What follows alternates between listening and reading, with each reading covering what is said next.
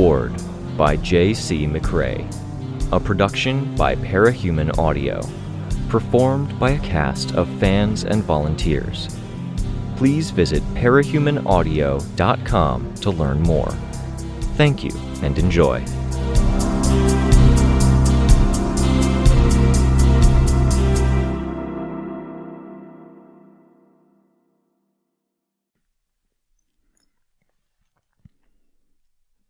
Arc 13, Black, Chapter 10.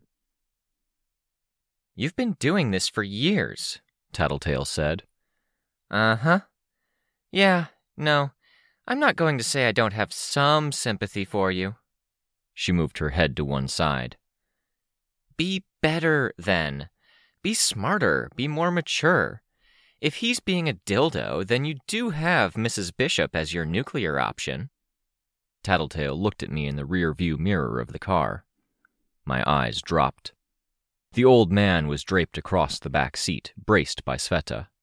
Bruises crept along his arm and the side of his face, and my gloved fingers held a wad of sterile cotton swabbing Tattletale had had in the glove compartment against the wound.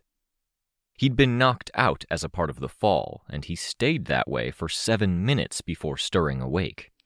Tattletale had looked in his eyes, then drugged him with another of the drugs in the glove compartment. Something to ease the pain and make it easier for him to sleep. My leg kept his head stable, while my other leg was a spot for my mask to rest on.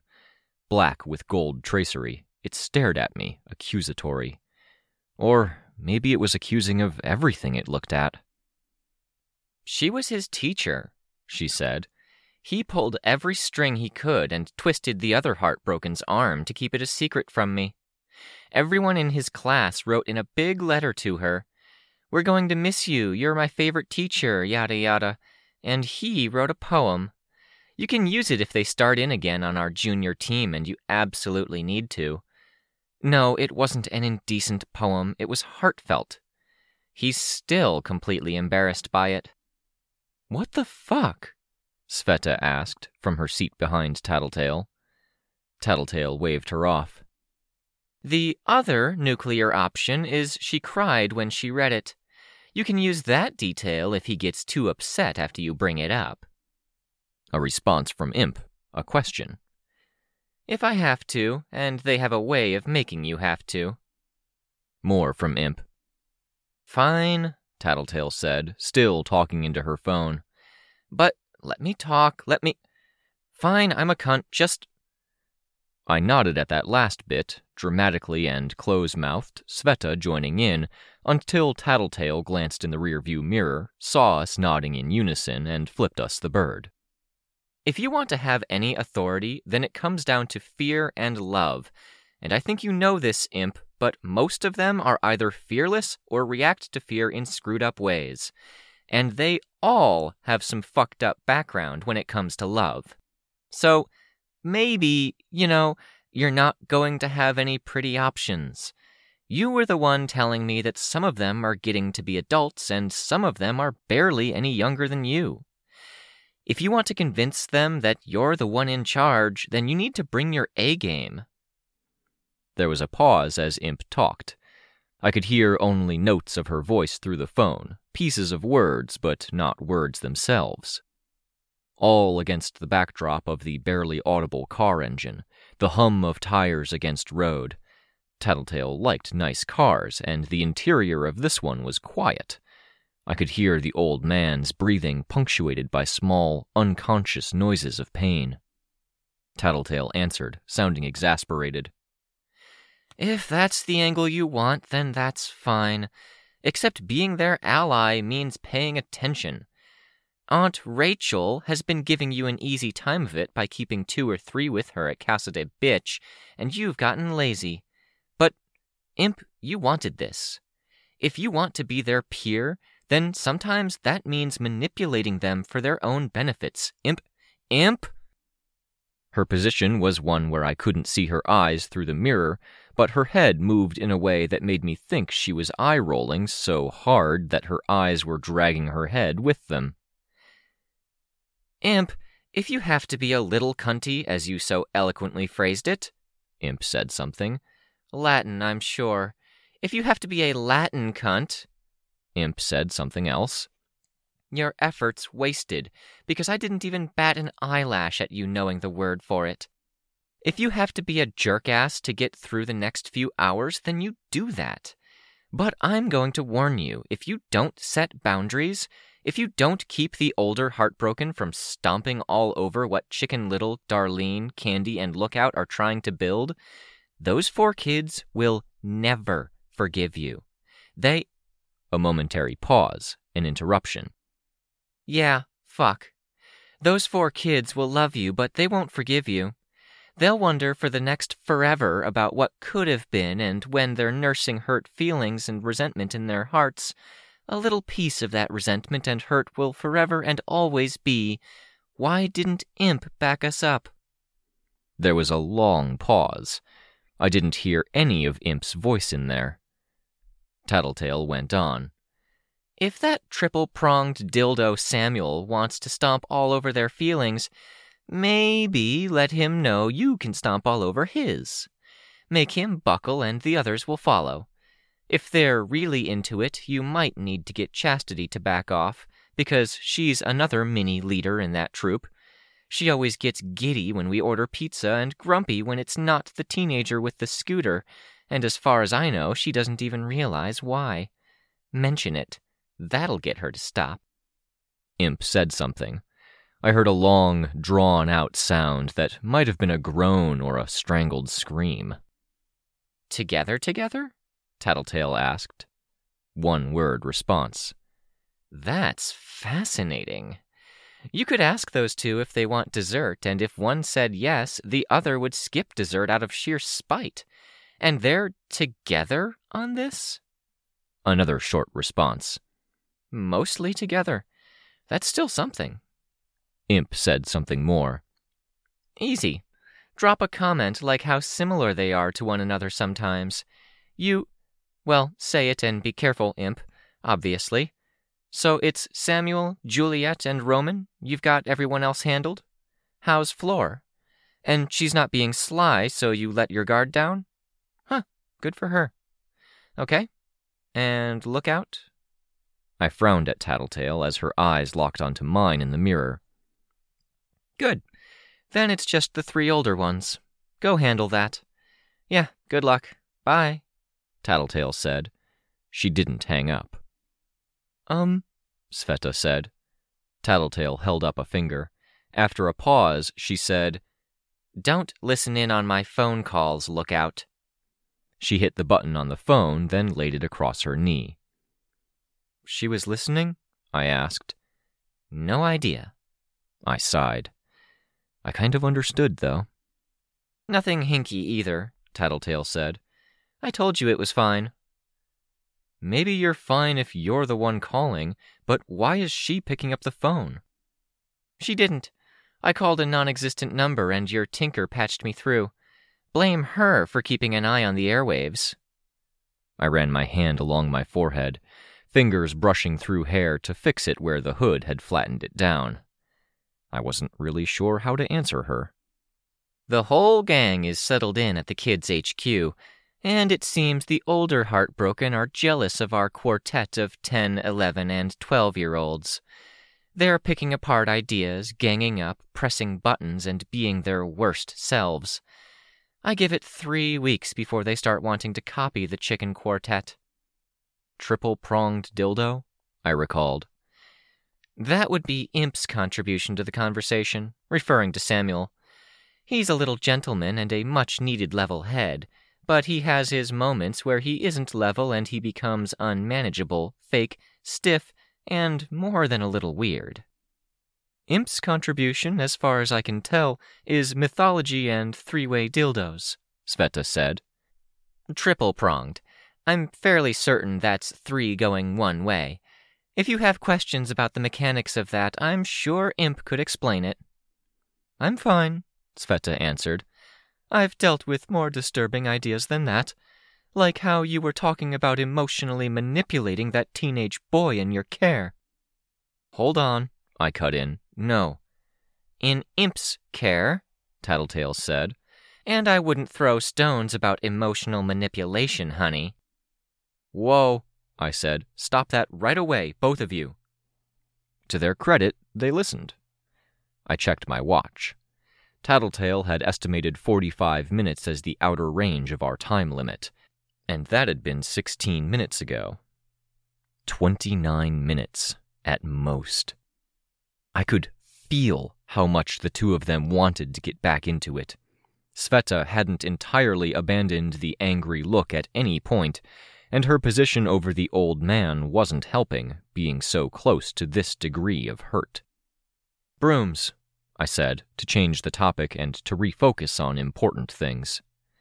"I was wondering when you'd ask." Tattletale sounded so damn pleased with herself. "The custodian," Sveta said.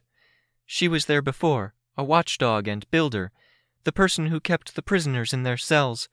If people have brooms, that means she's not there anymore." "Do you have to steal my thunder?" Tattletale asked. "If you pause to act smug when we're in a rush, I'm going to hurry things along." "Well, I'm not positive you're right," Tattletale said. "Are you saying that because you're sure or because you don't want me to be the one with the answers?" "Now who's wasting time? It's possible she's gone, but it's also possible it means she's taking breaks, going on errands, or it means teacher might be anticipating having to replace her." "You grinned like the cat with the canary when you heard it," I pointed out.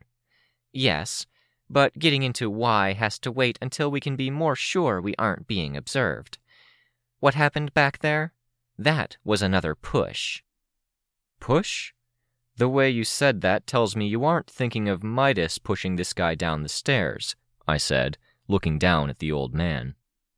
"It was another nudge, to drive in a wedge, to screw things up. Subtle and deniable."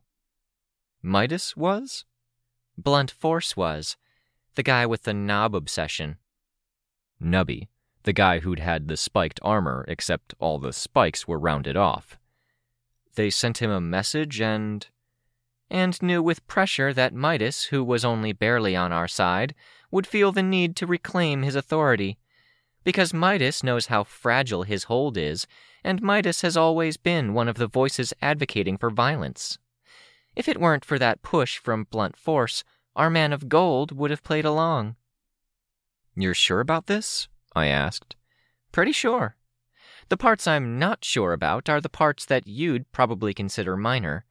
They're on our trail, nipping at our heels, just in case you were wondering." "This is going to be a thing when we get to Engel and her group?" "If it is, that's fine. As I see it, the goal has shifted. We know 75% of what's up. We have a pretty good idea about who, when, where, how much, and how broad. We can guess about the how and why. Right now, we're looking for two things." "A way to stop it. Deny him what he wants," I said. "Well, in a manner of speaking. I would say we need to find a chink in the armor. That's one thing. The other thing we want is standing, authority." "This isn't because you lost a lot of yours when you lost New Brockton?" Sveta asked. "Or because of what Midas said about you having lost it all? Because I can't help but notice the first thing you did after hearing that—" "Sveta," I said, "was talk to your team. Sorry, I'm done." "You see what I have to put up with, Snuff?" "No comment. I do not want to get in the middle of this." "I'm paying you." "That you are." Tattletale turned around. Sveta moved her head closer to mine to make the face-to-face interaction easier. "You're kind of right," Tattletale told Sveta. "Him mentioning that got me thinking about the team and where we stand. But I don't think it's wrong to think about leverage and reputation. The more we know, the more power we have when the diarrhea hits the fan. It means they're more likely to listen to us instead of telling us to fuck off and then fumbling around for a week to figure out what we already know." "I don't disagree," I said. "We might have 75% of the answers, as you put it, but having 80% is better." "And," Tattletale said, actually enthused, "anything they do to fuck with us, like Blunt Force back there, It gives us more information than them not doing anything at all. Really? Sveta said. You know, you remind me of someone, Tattletale told her. My old teammate, Gru. Really? I said. That is not the first, second, all the way through to the 25th name I would have thought of. I feel like I'm being insulted, Sveta said. No. This new you, Tattletale asked, coming into your own. We should focus, I said. Sure, Tattletale answered, shrugging. Will this new Tress be joining us for the meeting with Engel, Egg, and Scraping? Did they respond? Yeah, Tattletale said. At Miss Treat's. Do you know it? No. It has reputations. It's actually a hangout spot for Parian when she can make the trip, and if certain people she'd prefer to avoid weren't there. You didn't answer my question. You asked a few. Are you coming in? Sveta bit her lip, glancing out the window, then down at the old man. You know them better than I do, Tattletale said. Is it neutral territory?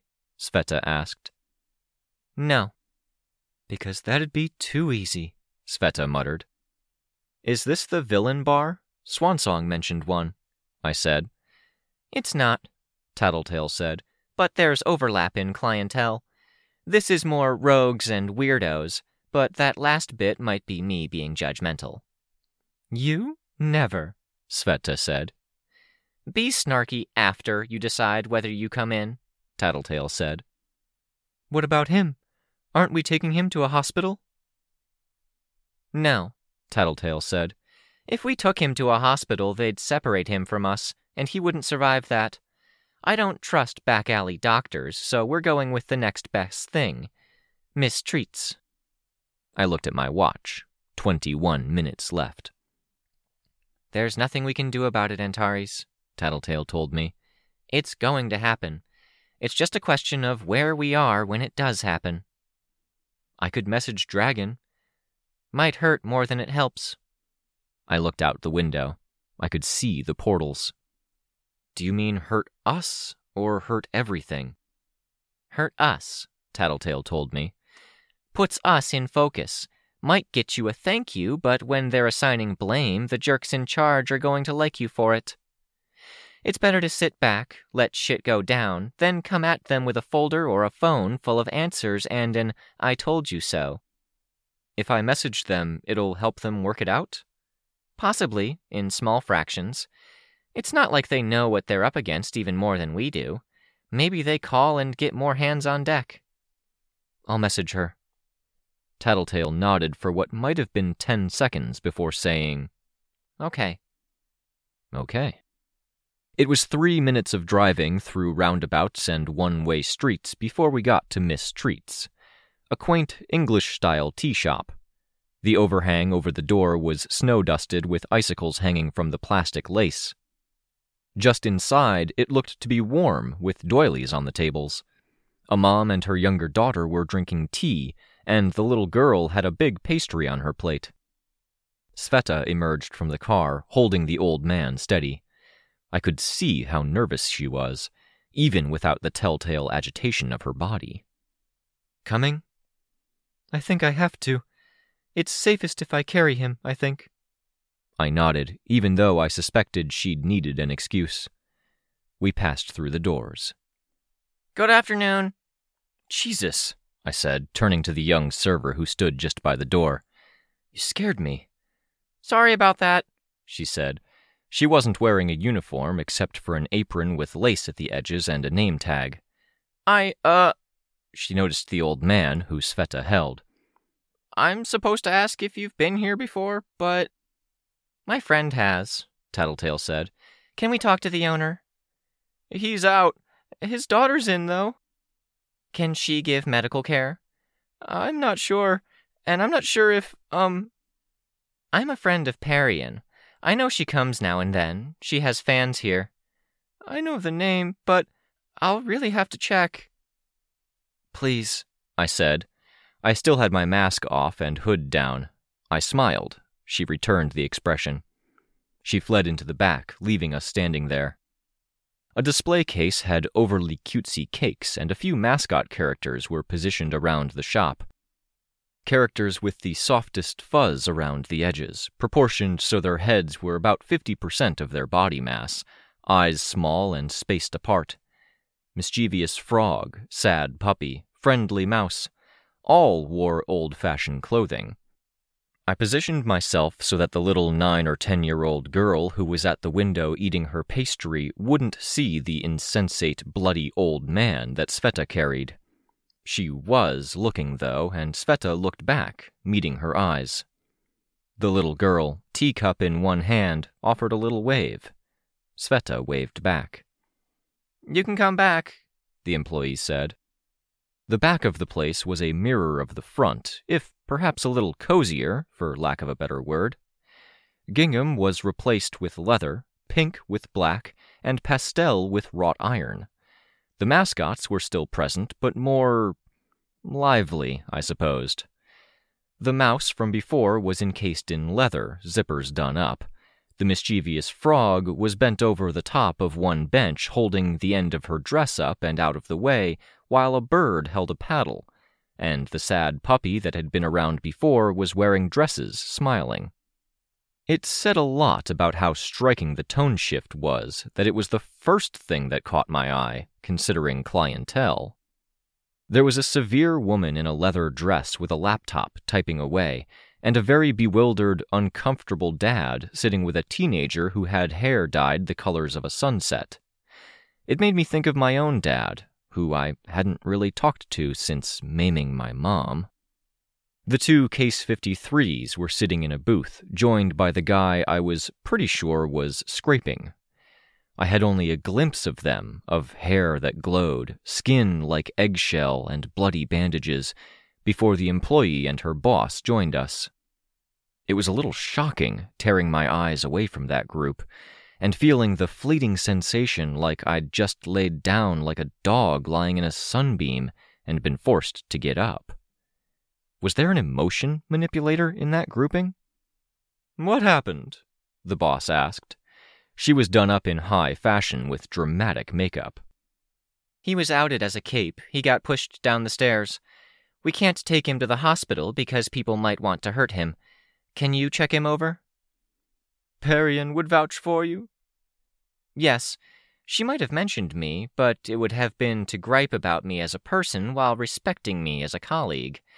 I don't futz around with stuff like this. I wouldn't want to ruin her reputation." "I can call her?" "No, you'll find she won't pick up, but that's because something bigger is going on."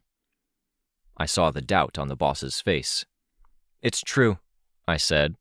She looked me over. "You're one of the heroes. I've seen you." "Yes." "Okay, take him through here. Lay him down. That's good."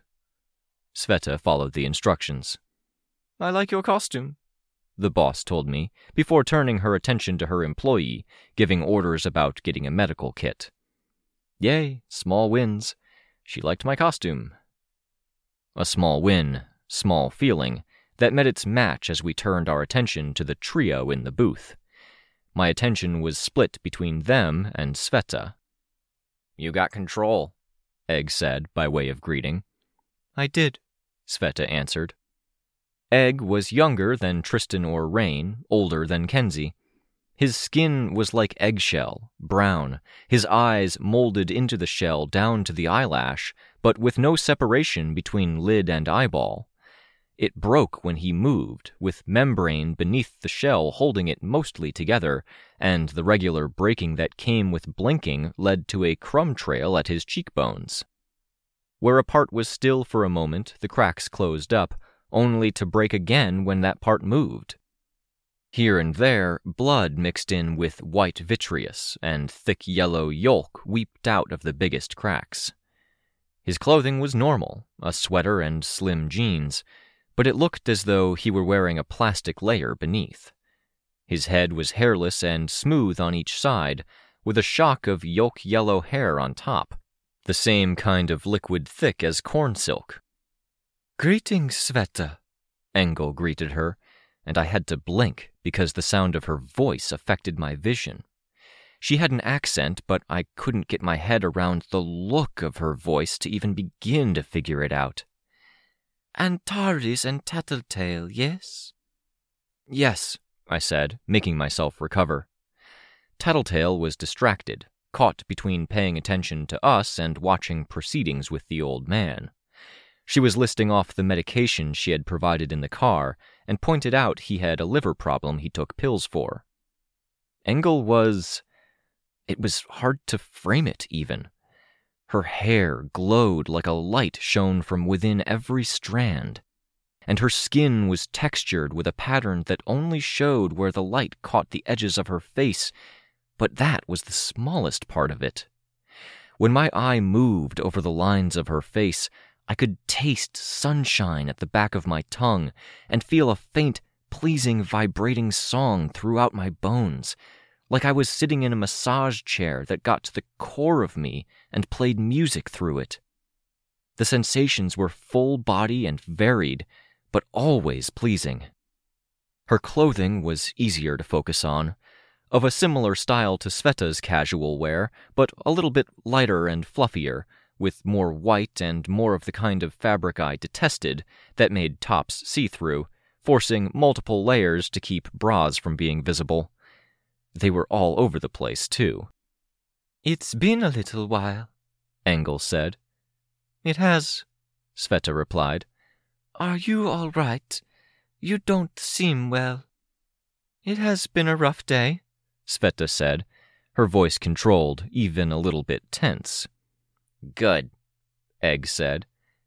Be kind, Engel told him, striking him with the back of her hand.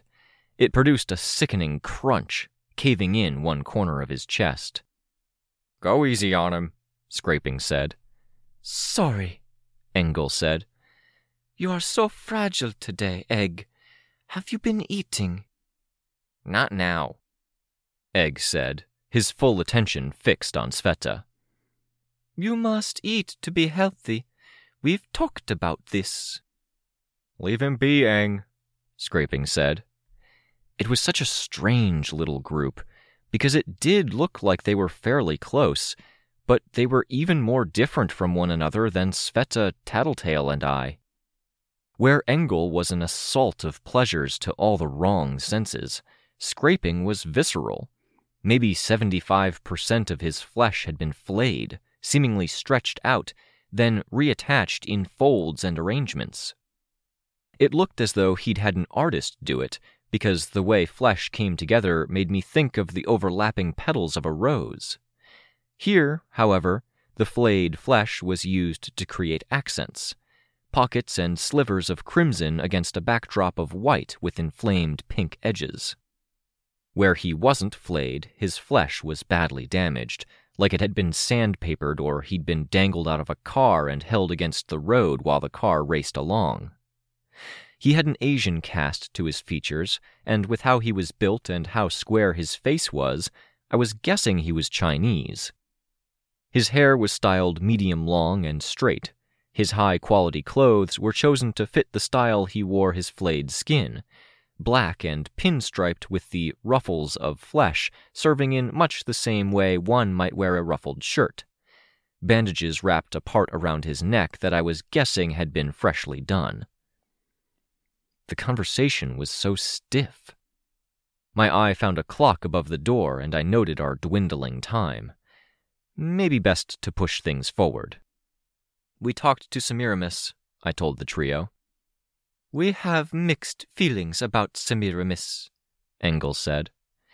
I had to wince at the sound of her voice. Damn it, this was uncomfortable, but I didn't want to derail the conversation. Understandable, I said. I tried to meet her eyes and then flinched away. It reminded me of being around Amy when I'd been altered to be in love with her. You do not have to look at me if it's hard, she told me. I won't be offended. I looked away, nodding. It's not because you're a Case 53, it's because... Of my power, yes, she said. She'd lowered her voice, which helped. Often it is people who have been through things who have trouble with me. Tactless, Scraping said. Let's not bring that up. Of course, Engel said. I would have warned you if I'd realized it was this intense, Sveta said. We talked online, almost every day for a while. We did. I've missed those talks, Engel said. I love your arms. I could see Sveta's expression easing up. The anger that had been there earlier, even the darkness in her eyes that had followed from Weld, they softened. Until she looked like my friend again, instead of this angry, hurt person. I had a whole body, Sveta said. It got trashed in a fight. I'm so sorry, honey. More easing up of the tension. Sveta smiled a little, welcoming the sympathy. Until she betrayed us, Egg added.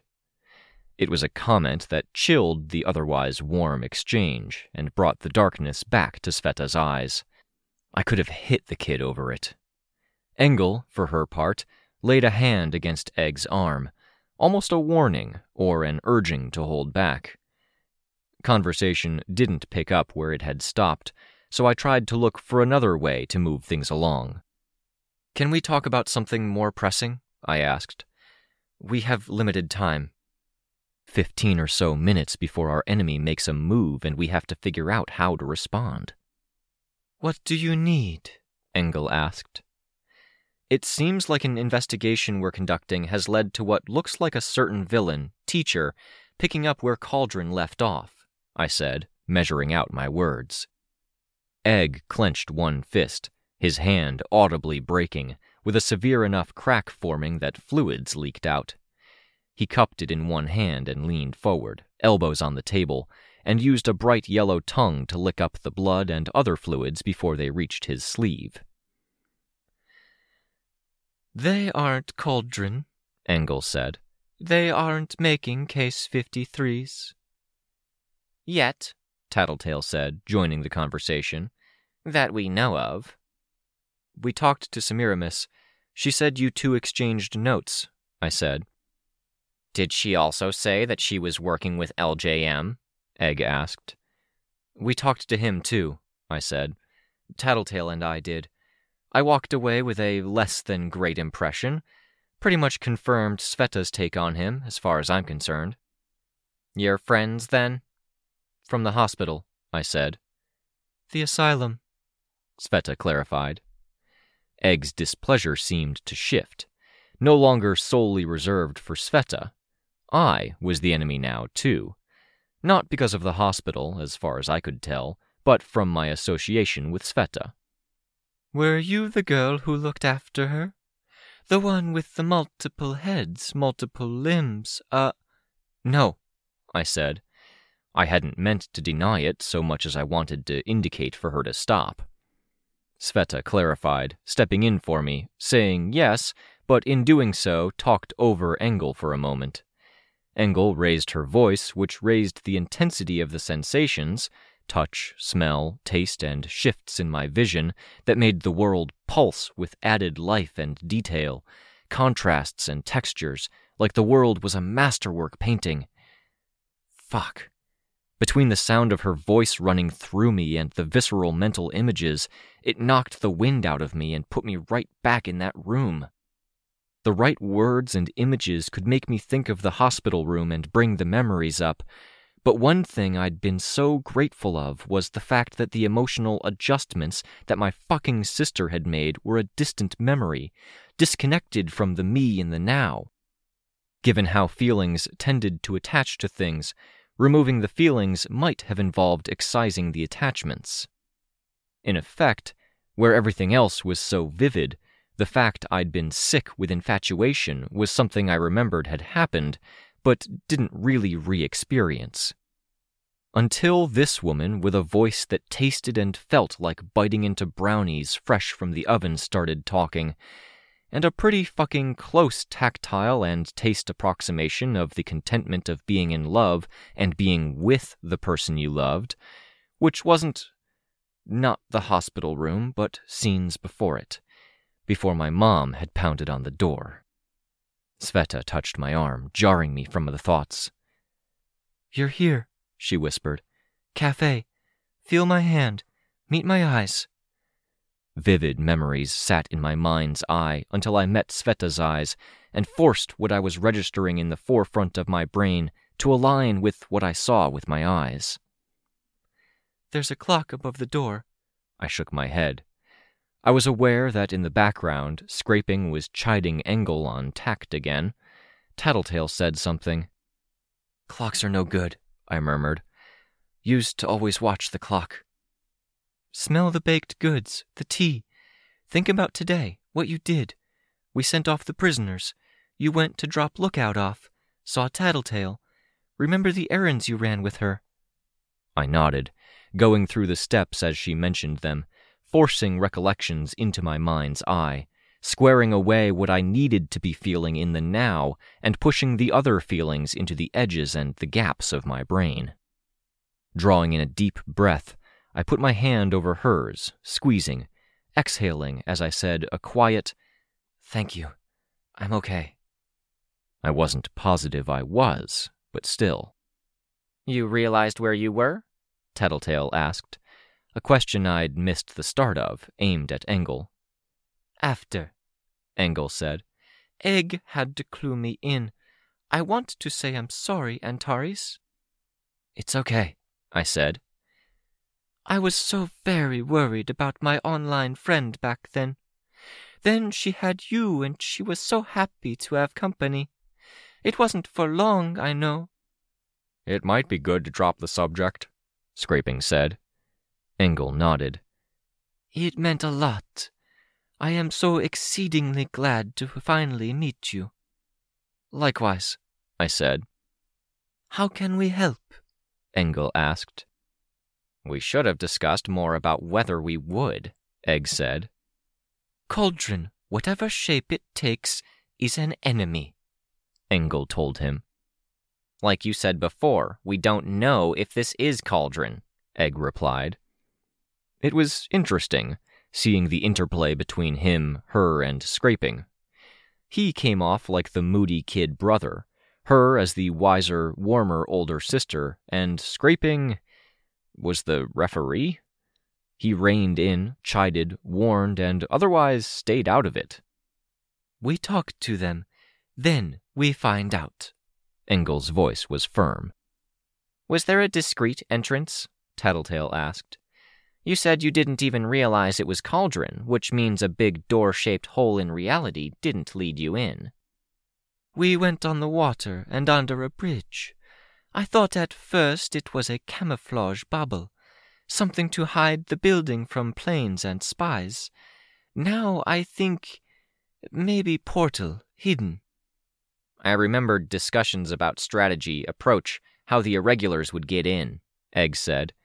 It was the sluice at the base of the facility. Did you dock? Sveta asked. No, we took the boat inside. Then it wasn't the sluice. The sluice had enough water coming down that it was violent and a boat would get pulled in, Sveta said. Still water? Engel nodded. Mostly. Some trickling flow. Egg looked pretty pissed at being wrong about his contribution here. I wasn't sure Sveta cared at this point. Sveta was focused on her mental map of the place. What was it? That would have been the reservoir, which makes a few different degrees of sense, she mused aloud. To Tattletale and I, she said, We had to figure out how we'd attack a facility like Cauldron's. They didn't have as many employees as it sounds like Teacher has, and they had less as the years went on, but they did have some. Those employees had regular portals they'd use, in out-of-the-way spots, with simple signals they'd use to ask for them to open. Teacher doesn't, Tattletale said. Teacher has portals. They're Tinker-operated and clumsy. They take time to set up and time to take down, and they require power, which isn't always the easiest thing to obtain. Easier over time, don't get me wrong, but I would imagine that's a bottleneck for him. His portals being what they are, if we can find them or figure out how to find them, that could help. If he's listening now, he could dismantle them, I said. He could, Tattletale said, and then she grinned. And he will. But now he needs to devote time and energy to dealing with us, which is risky, or time and energy to dismantling that, which is another kind of messy. Repositioning portals means informing anyone coming in and out about the changes of location, and that's something we can catch or track. What else? She'd asked Sveta. Did the lights flicker? Yeah, Engel said. They went out at one point, which was when I saw some of the things and labels on shelves. Books with letters and numbers on the cover? Labels taking up half the page? No, Manton's texts. It rang bells. That might have been their power testing area. It's where they gave customers vials when they weren't sure of the results. Gave all of us vials. There's no us, Egg said under his breath. Shh! Tattletale shushed him, like she didn't even know she was doing it. Power testing area? In big reinforced spaces, like aircraft hangars, Sveta said. Engel nodded with some energy, agreeing. They'd be in a hallway there'd be labs, kind of, but people described them as looking more like they had gym equipment and MRI machines in them, except they weren't either. They would have been on the left side if the hangar spaces were on your right. There were rooms to the left, but they were empty, Engel said. Egg was looking more and more disgruntled. This is fascinating, Tattletale said. You said people described them. Who? Old customers of Cauldron we tracked down. We wanted to know exactly where we were going and what we were doing, Sveta explained. If they moved the equipment, they moved it somewhere. Egg and I talked about it, even took notes, Engel said. She reached into her pocket for her phone.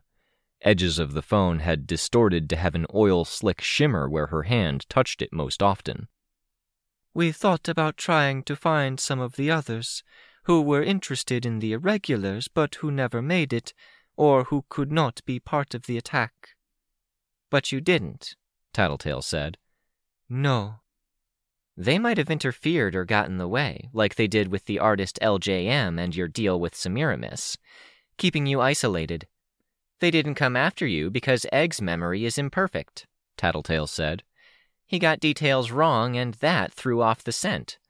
Now, with Sveta helping to connect the dots for you, they may be more onto you.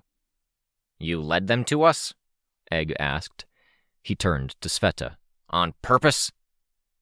No, Sveta said. I saw the pain cross her face at the accusation.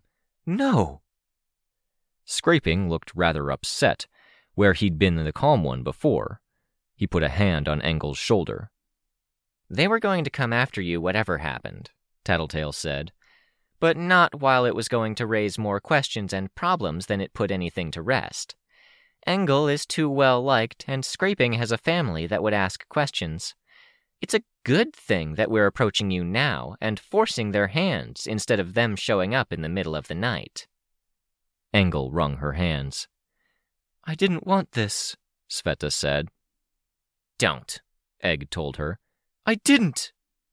You said you didn't want what happened before either, but we're playing through it in fast forward now. You told me you were sorry once, but sorry doesn't mean shit if... Egg stopped. He'd made a fierce enough expression and talked violently enough that it had cracked his chin open. He wiped at the mess and left a streak of red across the line of his jaw. That hand held his jaw together as he finished. Doesn't mean shit if you don't learn from it, change anything, or make amends. I'm helping people. Like you were when you were with us, except you're repeating the exact same old mistakes. And you want to waltz into our lives, earn our trust, and fuck us over again, exactly as before. That's not what I wanted. I know what you wanted.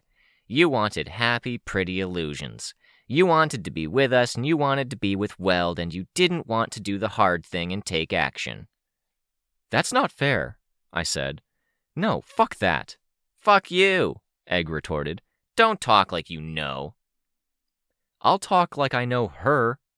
It was the end of the world. Everyone was panicking, and you're condemning my friend for not making a decision you agreed with in the midst of the worst days in human history. You don't know, Egg said. It's not worth it, Sveta told me. You're not worth it, Egg told her. She's one of the best people I know, I interrupted him.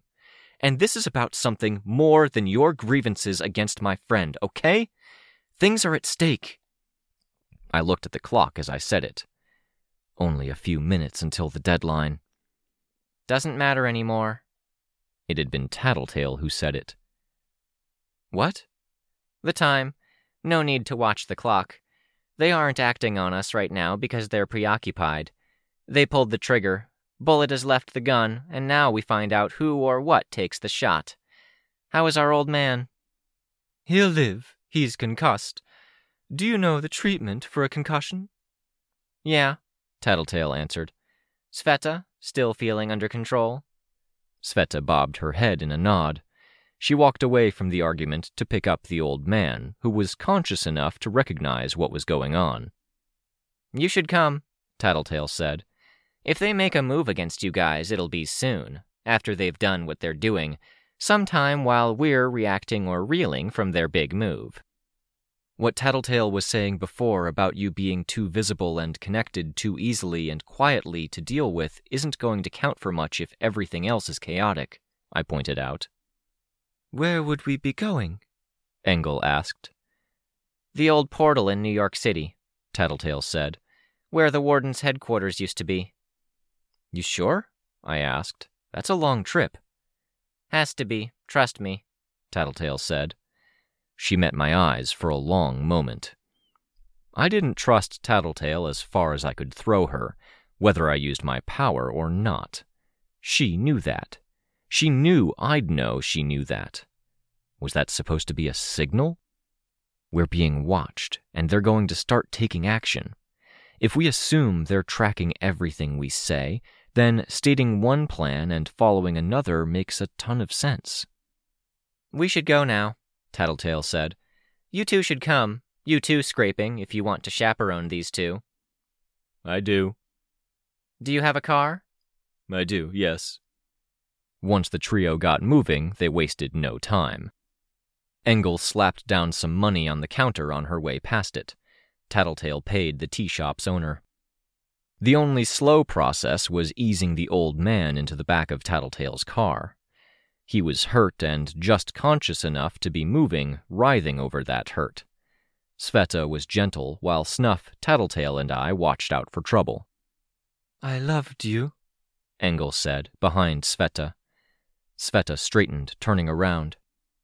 I love all my brothers and sisters, but I loved you in particular. Present tense, then past tense. I will always cherish my memories of the company you provided me in darker days. You helped me find optimism and a brighter outlook in lonely days. Without that girl from the hospital, I would not be out and about today, chasing my dreams. We could still talk. No. I saw the pain in Sveta's face. No response came to her lips. Why the hell not? You're being asinine about this whole thing, I told Engel. I am grieving my friend Sveta, Engel said. It is easier to move on without reminders. I'm still here. You are, Engel said, and her voice was accented more as she said it, still warm and an eerie, discomforting kaleidoscope of pleasant sensations. But she isn't, and I will forever miss her. Will you work with us on this thing? Sveta asked, bitter. I will endure, Engel answered. Oh, fuck, I started before Sveta took hold of my arm. You'll continue being a moron over this whole thing, you mean? Tattletale said from the far side of the car.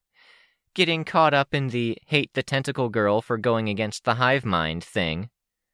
No hate, Engel said. Only disappointment. Can we just... Sveta started, stopping for no explicit reason. Get in the car?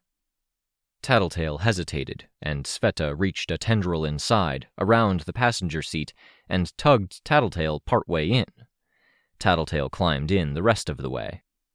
Even though I climbed into my seat normally, my hand ready to close the door, Sveta was quicker than I was, seizing the handle and tugging the door shut, sealing us off from the other group. "Start us up. I want the radio," Tattletale said. "And keep an eye on those guys." "Will do," Snuff said. The radio was on a second later, along with the blast of heat from the car's vents. Snuff pulled out partway and stopped, waiting for the other car. "I'll leave my seatbelt off so I can fly out and help them if I need to," I said. A surprise attack now wouldn't be much of a surprise, given how Teacher was operating. The radio was going, but it wasn't the convenient movie or television thing where things started at a convenient time. That was if this was the sort of thing that came up in the news, and if Tattletale was right.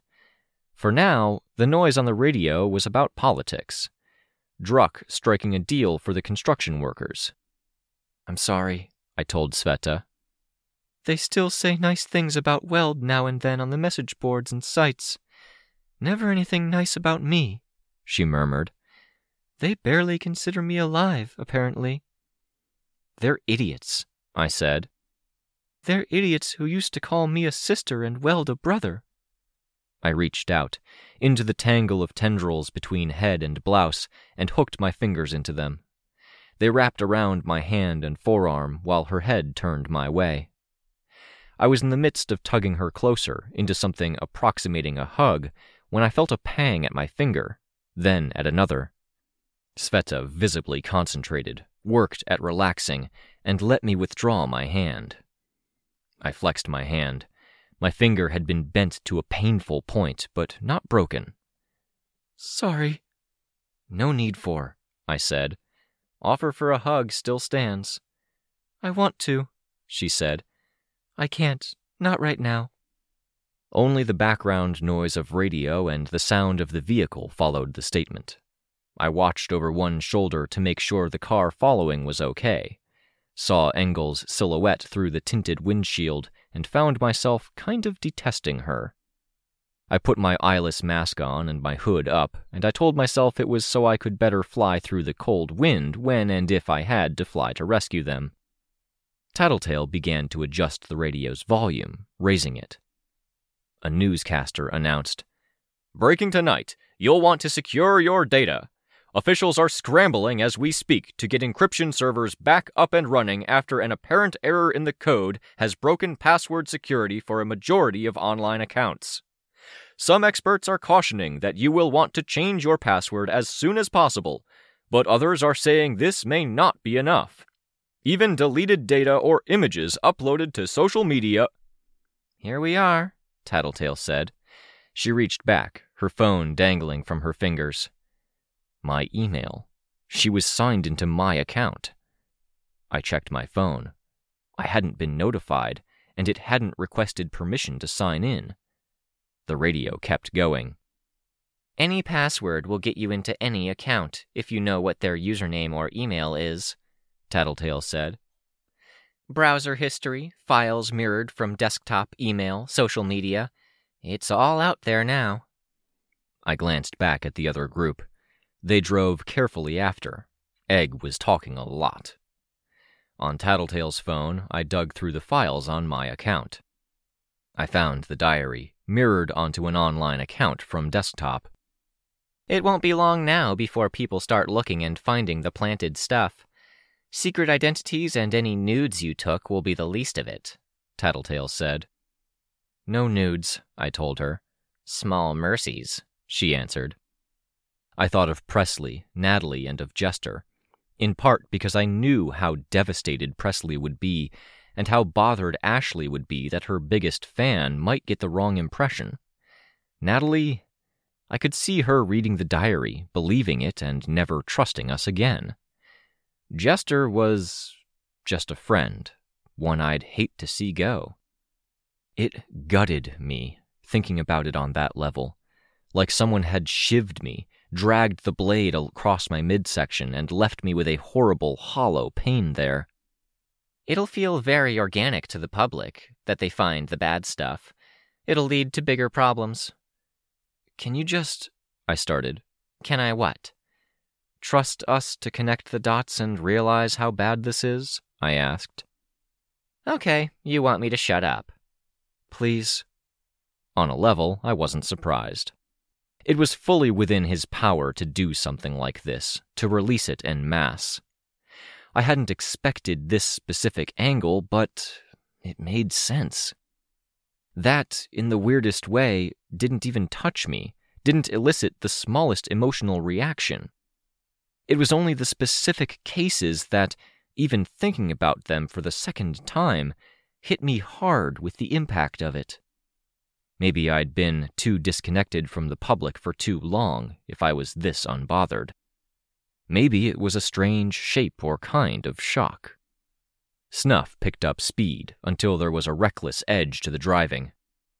I sat with my right hand on Sveta's rain-made right hand, my body twisted around so I could watch her out of the corner of my eye while keeping a closer eye on that car that followed.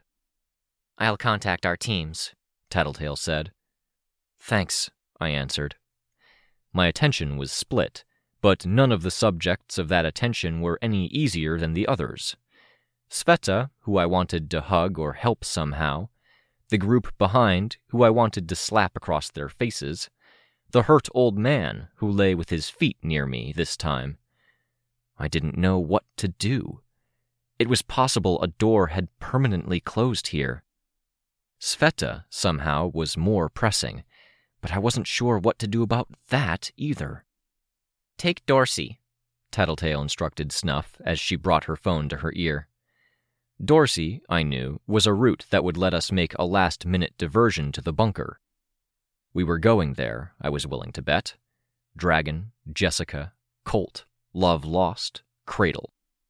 We, I hoped, could talk about things there that we couldn't talk about in the open. I could grill Engel on details. We could make plans, gather notes on Teacher's base of operations, things Tattletale had picked up. I really hoped it was the case that we could talk there, because if it wasn't, then we really had no options. A general plan, a set of options.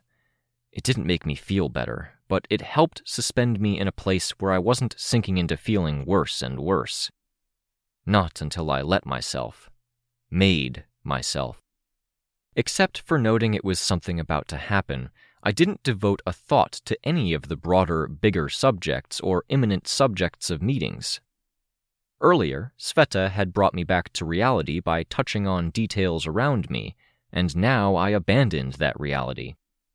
I turned to thoughts of the hospital room, darkness, and some mixture of stray animals and vermin transmuted into pale, reaching flesh.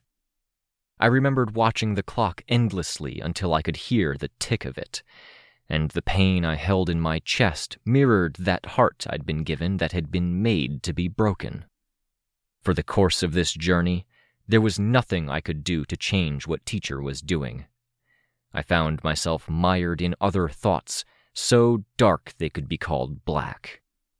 Teacher's move here was to drive a permanent wedge between parahuman and human.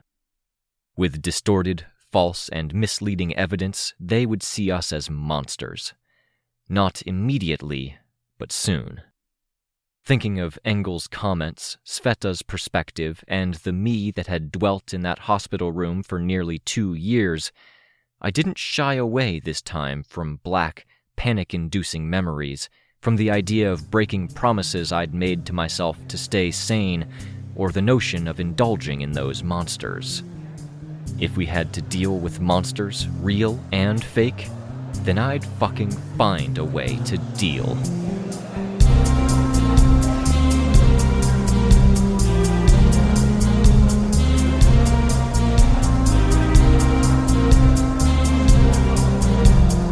This was a production of Ward by Parahuman Audio. Ward and the Parahuman stories are written and owned by J.C. McCrae. You can find the original text and support the author at parahumans.net. For more of the Ward audiobook, as well as other community works, please visit parahumanaudio.com. Music for this chapter was by Enexia. Editing by Samurai Buko. Narration by Robert Rain Ramsey. Find more of their work at our website. Thank you for listening.